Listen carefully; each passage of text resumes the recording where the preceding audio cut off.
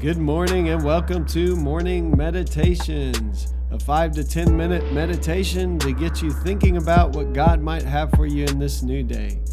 I'm your host, Pastor Nate Cook, so we hope you'll enjoy your meditation for this morning.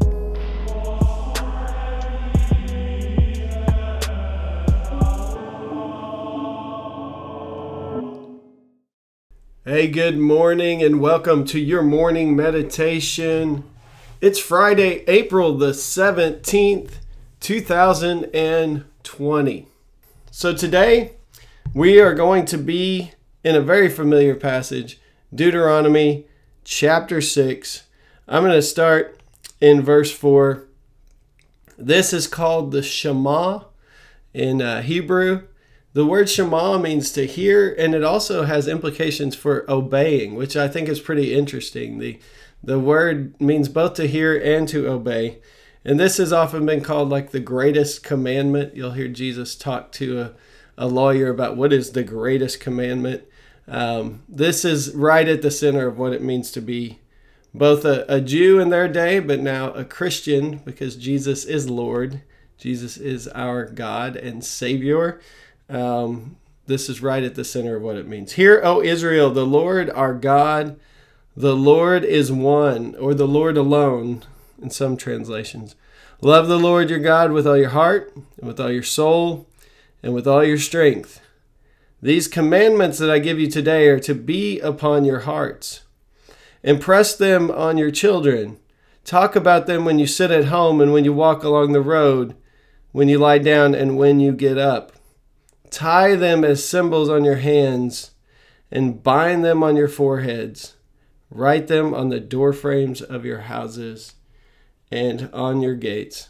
When the Lord your God brings you into the land he swore to your fathers, to Abraham, to Isaac, and Jacob to give you, a land with large flourishing cities that you did not build, and houses filled with all kinds of good things that you did not provide, wells you did not dig, and vineyards and olive groves you did not plant.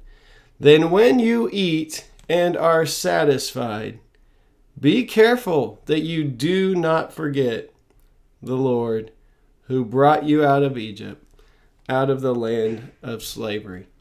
So that's Deuteronomy chapter 6, verses 4 through 12 is what I read. Just if you want to read that again later, that's one maybe you want to memorize. So Henry Nouwen talks about the heart as being kind of the center of our deepest self. And one of the things we have to understand is that the heart in Hebrew is not like the heart that we think of. We often, when we talk about our heart and love, and we sing all these love songs to each other, which is great. I mean, I'm not bashing that. But our heart is kind of seen as this kind of sentimentality. But for a Hebrew person, the heart was really the center of who you are. So sometimes when it talks about Jesus being moved with compassion, it's actually almost talking in the New Testament about this kind of like physical response in his gut. I mean, it's the very center of who we are. And so that's what Henry Nouwen says in his little devotional today. Our heart is at the center of our being human. There, our deepest thoughts, intuitions, emotions, and decisions find their source. But it's also there that we are often most alienated from ourselves. We know little or nothing of our own heart. We keep our distance as though we were afraid of it. What is most intimate is also what frightens us most.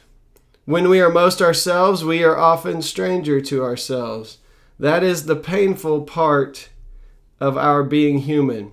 We fail to know our hidden center, and so we live and die without knowing who we really are. If we ask ourselves why we think, feel, and act in such and such a way, we often have no answer, thus proving to be strangers in our own house. So what Henry Nouwen's getting at here is that it is our heart, and with our hearts, that we connect our deepest parts to God. And often, it's hard for us to really give God our deepest parts because we don't even know ourselves, our own deepest parts. Because when you open yourself up and you begin to see, you begin to be intimate, to have this closeness, There's always risk involved. There's always fear involved, because there is this idea that when we are vulnerable, that we can be hurt. And as much as we, in our heads know that God is good, and as much as we know how much God loves us, we even are a little bit afraid that maybe God will not be all that we have hoped when we open ourselves up. And so one of the things that I'm continually learning how to do, and one of the reasons why I'm practicing Sabbath on this Friday, is that I'm trying to learn, and I hope you are too, to just be able to be with God. Many times all the producing and all the ways that we tend to try to make ourselves known in this world are simply just smoke screens to keep us from getting at that deepest part. Because we know maybe deep down inside there are some motivations, there are some attitudes, there are some desires that we wouldn't be super proud of. And what God calls us to do is to bring it all to Him, to bring our hearts with the good, with the bad, and with everything in between. To love the Lord your God with all your heart, with everything you are, even the stuff you're not super proud of, even the places in your life that you need a lot of work, to give God all of those things and love God with all your heart. He ends with, the mystery of the spiritual life is that Jesus desires to meet us in the seclusion of our own heart, to make His love known to us there, to free us from our fears, and to make our deepest self known to us. In the privacy of our heart, therefore, we can learn not only to know Jesus, but through knowing Jesus, we learn to know ourselves as well. So there's this truth that once we really can catch, that we are loved in the deepest parts of ourselves by God, that God wants to meet us in those deepest parts, whether they're beautiful or whether they're kind of ugly. And as we begin to meet God there and find unconditional love, what we find is it frees us up to be our truest selves and to really know who we are in Christ. So every person on this planet is searching for deep, unconditional love. I don't know if you know that. And the only place you'll ever find it is in God and in Jesus Christ.